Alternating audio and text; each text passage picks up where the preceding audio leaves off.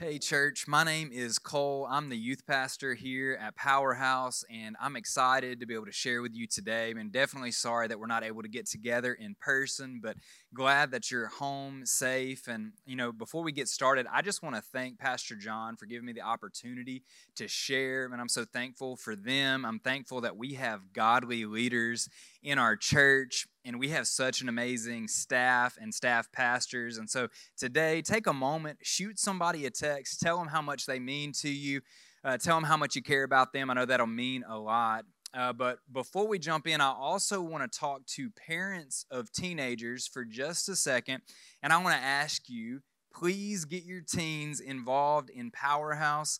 Hey, it is so hard to navigate the challenges that teenagers are having to face today, but I know that they need to be in an environment that cultivates their spiritual life, and that's exactly what we try to do in Powerhouse. And so get your teens involved.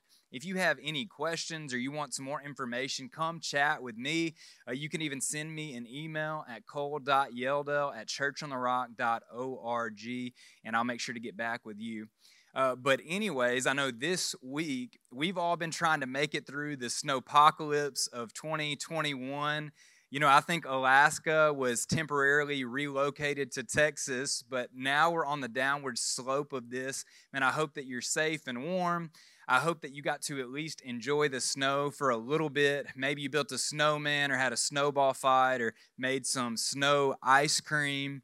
I know Brittany, my wife, was not really that excited when I tried to start a snowball fight, but we got out and enjoyed the snow a little bit anyway. But for a minute, I want to rewind and I want to go back to the beginning of this year. At the beginning of the year, I was really excited to be coming out of the year 2020, like many of us. For most people, 2020 was a year of frustration. It was a year of inconvenience, heartache, and it was full of letdowns. It was a year that was hard for everyone. It hurt people financially, hurt people emotionally, and especially it hurt people spiritually. And, even just on a personal note in my life, I felt like, honestly, I just kind of lived a little frustrated last year. And, we had seen God do so many awesome things in the lives of our students in Powerhouse at the beginning of the year. And just having to take a step back from that for a few months and watching some of these students grow distant and disengage and even some kind of walk away from God, it really just broke my heart. And, Brittany and I, we ended 2020 in true 2020 fashion. We were in quarantine because we had COVID during both Christmas and New Year holidays.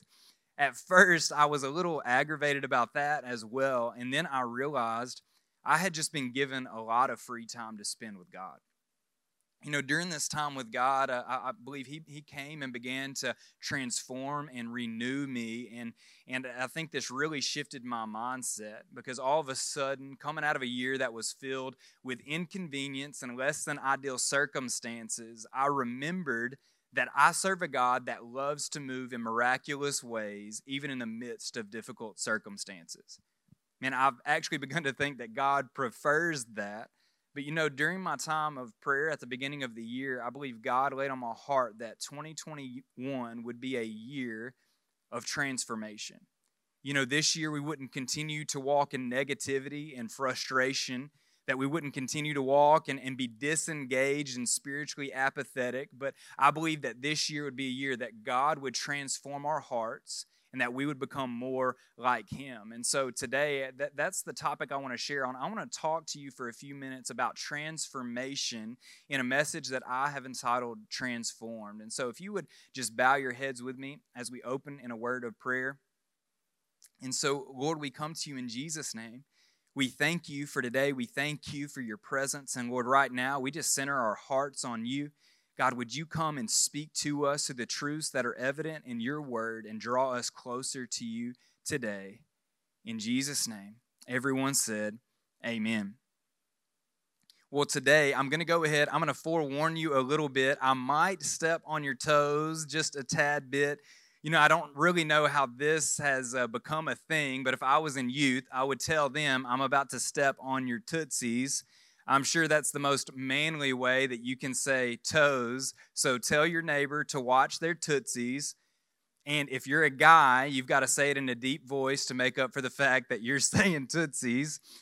But as I was kind of wrestling with this topic of transformation, I was immediately drawn to Romans 12:2. Okay. And if you have your Bible, your phone, you can turn or click to this verse with me because we're going to continue to refer to it today. But I want to read this to you. Romans 12:2, it says, "Do not be conformed to this world, but be transformed by the renewal of your mind, that by testing you may discern what is the will of God, what is good, acceptable, and perfect." This verse reveals that there is a call for transformation in the life of a believer. When you look at the original language here for the word transformed, that word in Greek is metamorpho, and this is where we get the English word metamorphosis. Maybe it's been a while since you've heard that word, but it describes the process of change and transformation in insects. Okay, so a great example of this is when a caterpillar goes into his cocoon and emerges as a beautiful butterfly. The caterpillar was one thing before, and it comes out something completely different. And what was slow and ugly and limited by gravity becomes something graceful, full of beauty, and now has the ability to fly. And I believe this is a perfect depiction of the kind of transformation that God wants to produce in the life of every believer. I'm so thankful that I'm not who I used to be. I know that I'm not perfect. I've still got issues and I still make many mistakes, but I'm no longer the person that I used to be. God has taken me as a caterpillar and began to transform me into something new.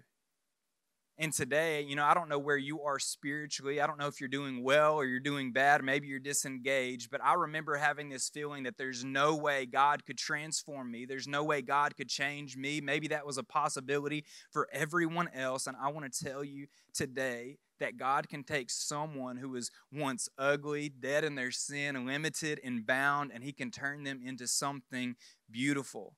Something that's free from sin, something that's able to ascend to new heights and go to a new level. And that is the kind of way that God desires to transform your life.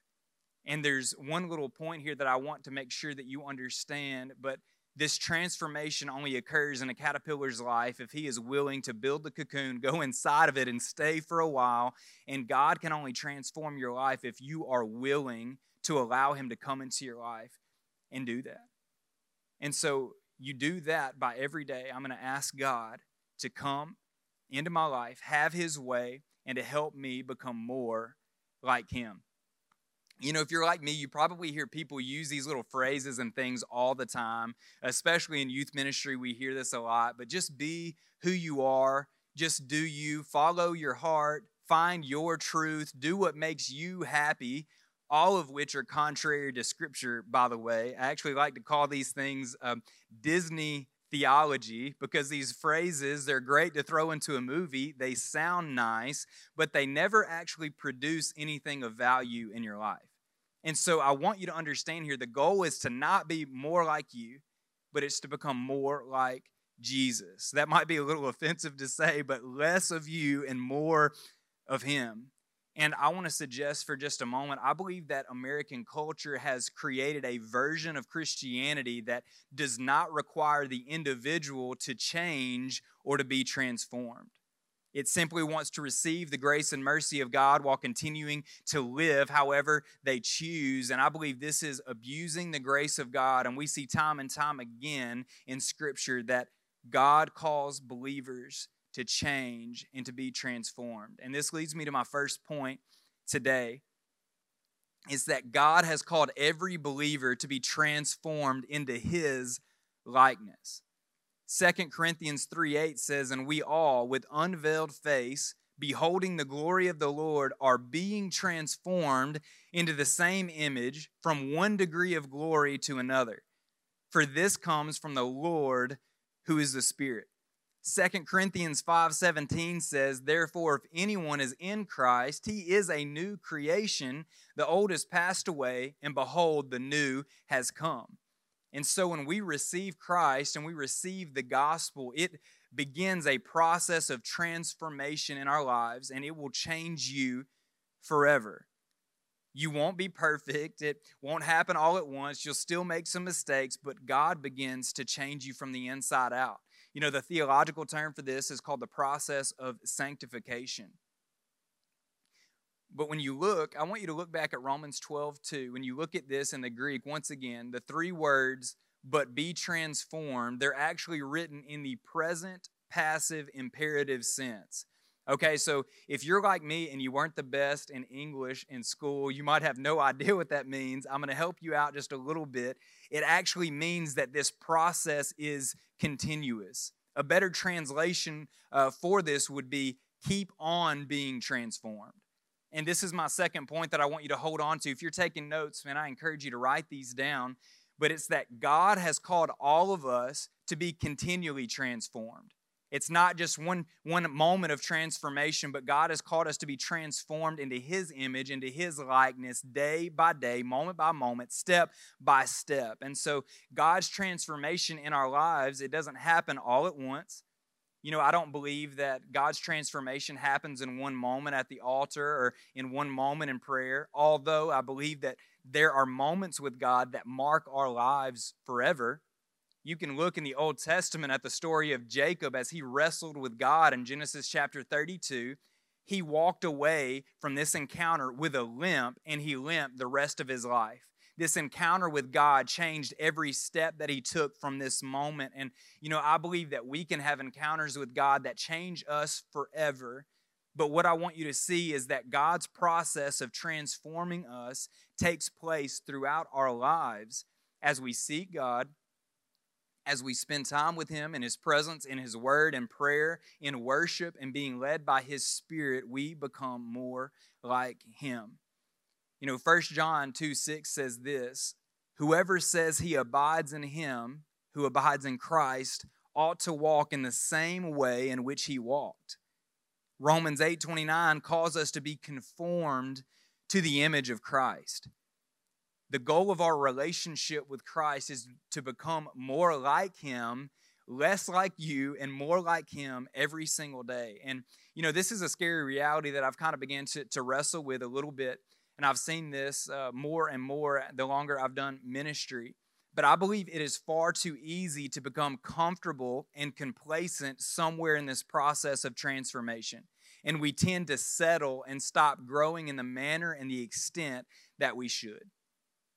And what we often do to justify this is we compare ourselves and our spiritual walk to those around us, and we justify where we are based on where everyone else is. And so what we are doing when you do this in your life, what you're doing is you're allowing the culture to be the standard, to set the standard in your life. And listen, the culture is not the standard that we live by. Jesus is our standard. Jesus is the standard that we compare ourselves to, and when we compare ourselves to Him, we always fall short. I mean, there is always room to improve. There's always room to grow. And so the third point of what I want to encourage you today is don't settle where you are. Keep moving forward. Don't settle. Don't become comfortable. Let's keep growing. Let's keep seeking Christ. There is a process of transformation, and don't stop in the midst of it because you're okay where you are now, but God has more for you. You know, so whether you've been following Christ for all of your life, or maybe you've been following Christ for a couple of days, there's room to grow and there's room to improve. So don't settle. Ask God to come and transform you every day.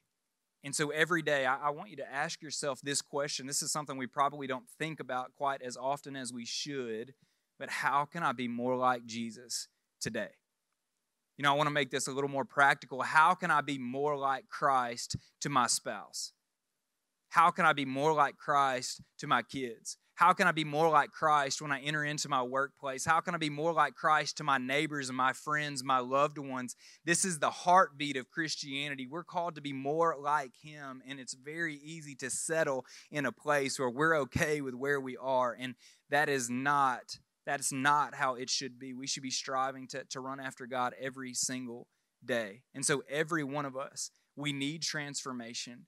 We need to be changed by God, and that's the only way it occurs is when we invite God to come and consciously work on us every single day.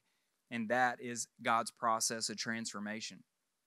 And I want you to look back at Romans 12:2, and I want to focus on the beginning portion of this verse that says, do not be conformed to this world. You know, Paul here, he's writing to the Roman church. He's declaring to them, and I believe he's declaring to us as well, do not conform to the world. He's saying, do not do the things that they do. Don't think the way that they think. Don't partake of the same things that the world partakes. And so if you desire to see God transform your life in a greater measure, we have to learn to say no to the things of the world. We have to learn to say no to the things of the world. And this is point 4. Christians are called to be set apart from the world. Christians are called to be set apart from the world. You know, this is a simple truth that all of us would recognize, most of us know, but sometimes we need a reminder to kind of get us back on track. Because there's so many things in our culture today that our culture deems as okay, but they actually completely oppose God's word. And, you know, I believe Christian America has become far too comfortable with sin, far too comfortable with compromise. And we've forgotten some of these clear commands that Christ has commanded us, that we are to separate ourselves from the world. You know, I want to be sure to say this. There's a fine line and balance here because God has placed many things on the earth for us to enjoy, and we should enjoy those things. But the problem, I think, comes in when these things begin to capture our heart. You know, when you begin to yearn for the new car, and you begin to yearn for the house or whatever your passion is, do you yearn for those things in a greater way than you yearn for God? Because if you do, and I believe we all do at some point or to some degree, that means we need to readjust and realign some things in our life. And so if you would allow me, I want to get on my soapbox here for just a moment, because a lot of times when we start talking about being separate or set apart from the world, we think of obvious sins and struggles, but it means a little more than that to me. You know, it doesn't just mean trying not to place other things above Christ, but it means receiving God's heart for the world and the people around us. And the only way you can receive God's heart is by intimacy with Him. This past year, for example, we've seen millions of people jump behind various social causes and political movements. It seems that the world is rather hungry to live a life of meaning and purpose, and they want to do something that matters, and that's a great desire. And I am obviously for equality and justice and desire to end racism and all these things that we've been facing over the last year, in which I also must point out that all of these things are rooted within the Christian worldview. Without Christianity, none of those things exist. But this is what's concerned me. This is what I want you to hear. All of a sudden, we've seen the Christian world become more passionate about social causes and political figures than they are passionate about Jesus. And what I want to help you remember for a moment, if you want to live a life of purpose, if you want to live a life of meaning, if you want to do something that really matters, Christ has already given us the greatest cause that has ever been given to mankind. And it's recorded in Matthew 28, verses 18 through 20, and it's called the Great Commission. We as believers, we're called to see the lost saved and the saved discipled. And the greatest thing you can do to help those people around you is to share the gospel of Jesus Christ, because the gospel is the great equalizer. It's the message that sets captives free. And I believe it's time again for Christians to become less concerned with the things of the world and more concerned with the things of the kingdom. I want equality, I want justice, I want all of those things for people today, but I'm more concerned with where they'll spend eternity. Don't forget, church, that God has already given us the greatest cause and purpose, and I believe it's far too easy today to get distracted, to get obsessed with the wrong things, and we need to return again to these central tenets of the faith. God's already given us the greatest purpose. That's the greatest help, sharing the gospel, sharing the good news with those around us. And so, Christian, you're called to be different. You're called to live by a standard And we're called to compare ourselves to no one other than Jesus Christ. And we're called to adhere to the standard of God's word. Today, it's common to reject portions of Scripture that we disagree with or that we find difficult. And I want to teach you something that is quite profound here, okay? We've been trying to teach our youth students this. But when you are going through the Bible, when you read something that you disagree with, this is what I want you to say, okay? So I want you to repeat after me. Yeah, even on your couch or in your living room, wherever you are, I want you to say this: I'm wrong. Okay, so that might be the first time you've heard one of your family members utter those words. But here is what I want you to see. Scripture in our lives as believers, Scripture is supposed to have supreme authority. We do not have supreme authority. We're called to align ourselves with God's word, not try to bend Scriptures to fit our preferences. And so I want you to learn those words. I'm wrong. Admit when you're wrong. Admit when our lives don't align with Scripture. And let's do our best to do that. Let's do our best to follow Christ and mimic how He has lived His life. But once again, I want you to return to Romans 12:2. I want to look at one more phrase out of this verse here. Again, it says, do not be conformed to this world. Don't be like the world, Christian, but be transformed by the renewal of your mind. Okay, and so we are transformed. What it's saying here, we are transformed as our mind is renewed. Okay, so the obvious question then is, how can we renew our minds? And so I want to tell you this other simple truth: there is nothing that will renew your mind and transform you like the Word of God. And this is my last point today, point 5. We are called to renew our minds with the Word of God. The Word of God produces transformation in the lives of believers. I want to give you a few scriptures to back this up. John 15:3 says, already you are clean because of the word that I have spoken to you.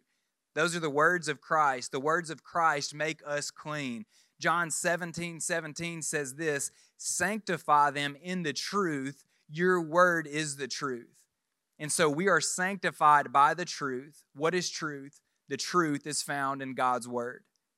John chapter 8, verses 31 through 32 says this, so Jesus said to the Jews who had believed in him, if you abide in my word, you are truly my disciples, and you will know the truth, and the truth will set you free. And so we're called to know the truth. The truth will set us free. What is the truth? It's God's word. I'm telling you, Christian, if you desire God to transform your life in a new way, we have to begin to dive in and ingest God's word like never before. And I believe this is something that is often put aside, that we don't value quite as much as we should. And it's the words of God that speak life and transform our hearts. Dive into your word. If you haven't been reading your Bible, if you haven't been doing those things, do some of these basic principles of practices of Christianity. Do these things because God will use them to change your life. And so as one's mind continues to being made new by the spiritual input of God's word and prayer and Christian fellowship, his lifestyle will continue to be transformed. You know, another thought that comes to mind in light of this, it is important what we ingest. It's important what we feed on. And so I want to warn you, be careful of what you feed your soul. You'll become what you feed on. That's kind of why I'm starting to look like a bacon cheeseburger and some Oreos. You'll become what you feed on. We constantly feed on things today. We constantly feed on content, music, videos, TV, social media, news. You know, have you ever thought about the idea that even the TV shows that we watch are called programs? The posts that you scroll through on social media, they're called feeds. These things we're feeding our spirits with, and if we continue to ingest things of the culture, hours and hours of things of the culture, how could we be surprised if we wind up looking more like the culture and less like Christ? And so today I want to make sure that you're careful of what you're ingesting, careful of what you're allowing into your life, and we must be intentional about feeding your spirit things that will transform our minds to the likeness of Christ. You know, there's something that we have today. I guess this has come up in the last few years. If you have an iPhone, usually on Sundays, at least on mine, I get an update of my screen time, just how much time that I use my phone every day. It's normally during one of our Sunday morning services, and it can be quite convicting for me because I realize that I have ingested cultural content for hours on my phone. And how can I expect to ingest such content from the culture and expect to align my life with Christ? I mean, we have to be careful what we're ingesting. We have to be careful and combat that with the Word of God, with prayer, with worship, and do those things and allow God to transform us from the inside out. But I want to leave you with one more thing that has truly challenged me over the last few months. You know, several months ago, a prominent pastor in America had to resign from his position because of a moral failing. And I'm not here to talk about the details of that, but I read a number of articles that were responding to this happening, and there was one that kind of stuck with me, and I believe it was written by a woman who is a devout atheist. Many of her points seemed to be aimed just to undercut Christianity. My first response was to be a little aggravated as I read it, but as I became a little more objective, I couldn't help but to see some of the things she was saying were true. And here's the part that stayed with me I want to share with you today. She says this: I'm not religious, so it's not my place to dictate to Christians what they should and should not believe. Still, if someone has a faith worth following, I feel that their beliefs should make me feel uncomfortable for not doing so. If they share 90% of my lifestyle and values, then there is nothing especially inspiring about them. Instead of making me want to become more like them, it looks very much as if they want to become more like me. You know, the sad part about this quote is I believe that it's true. You know, many believers today want to see how close we can get to towing the line of culture. In the early New Testament church, we see these believers, their heart's desire was to see how close and how intimate they could be with God. And today, we want to know how close we can get to the line without being rejected by Him. And this shouldn't be our heart at all. And so I want to challenge you. I want to leave you with this challenging truth found in Philippians chapter 1, verses 27 and 28. It says this: only let your manner of life be worthy of the gospel of Christ, so that whether I come and see you or am absent, I may hear of you that you are standing firm in one spirit, with one mind, striving side by side for the faith of the gospel, and not frightened in anything by your opponents. Let us live lives that are set apart from the culture. Let us live lives that glorify God, and let us live lives that aim to be transformed by Him every single day. I don't want my life to be defined by the culture. I don't want to take in things that don't really matter and one day regret those things as I stand before God. I want to live my life with every breath, every step, honoring Him, glorifying Him, and being transformed by Him every single day. And so I want to ask you one last question today. Will you allow this year to be a year that God transforms your life every single day? That's the call of Christianity, and I believe anything short of that is less than what God has intended for you. You know, as I close today, I want to remind you, if you have any prayer needs at all, you can drop those in a comment. You can shoot us a message on whatever platform you're watching. We'll make sure that our staff is praying for you. Maybe you're here today and you need to make a decision to follow Christ. Maybe you know that you need to get right with God. You can drop a comment, message us. You can call our church office. We sure would be honored to have the opportunity to pray with you. But if you would, I just want to ask you right now, would you bow your heads wherever you are? And I want you to ask God this question before we close. Holy Spirit, what are you speaking to me? What are you saying? What do I need to adjust? What do I need to tweak? God, how do I need to change my mindset? What things of the world do I need to let go of? Come on, would you just ask God a few questions right now? And I believe God's going to begin to lay some of those things on your heart. And then your next step would to be obedient to the things that God lays on your heart. But let me pray for you. Lord, we just come to you right now, and God, we recognize, often we get obsessed and preoccupied with things that we shouldn't. Lord, we often think that we're comfortable where we are. We don't want to be transformed. We don't want to have to give up other things or follow you in a greater manner. And Lord, it's just sad that, Lord, I know that you've intended more for us. And so, God, would you forgive us right now of any way that has been our heart cry? And Lord, would you help us to have a heart, Lord, that is set apart from the world, a heart that seeks to be transformed by you every single day. God, and help us to live lives that glorify you. In Jesus' name, amen. God bless you.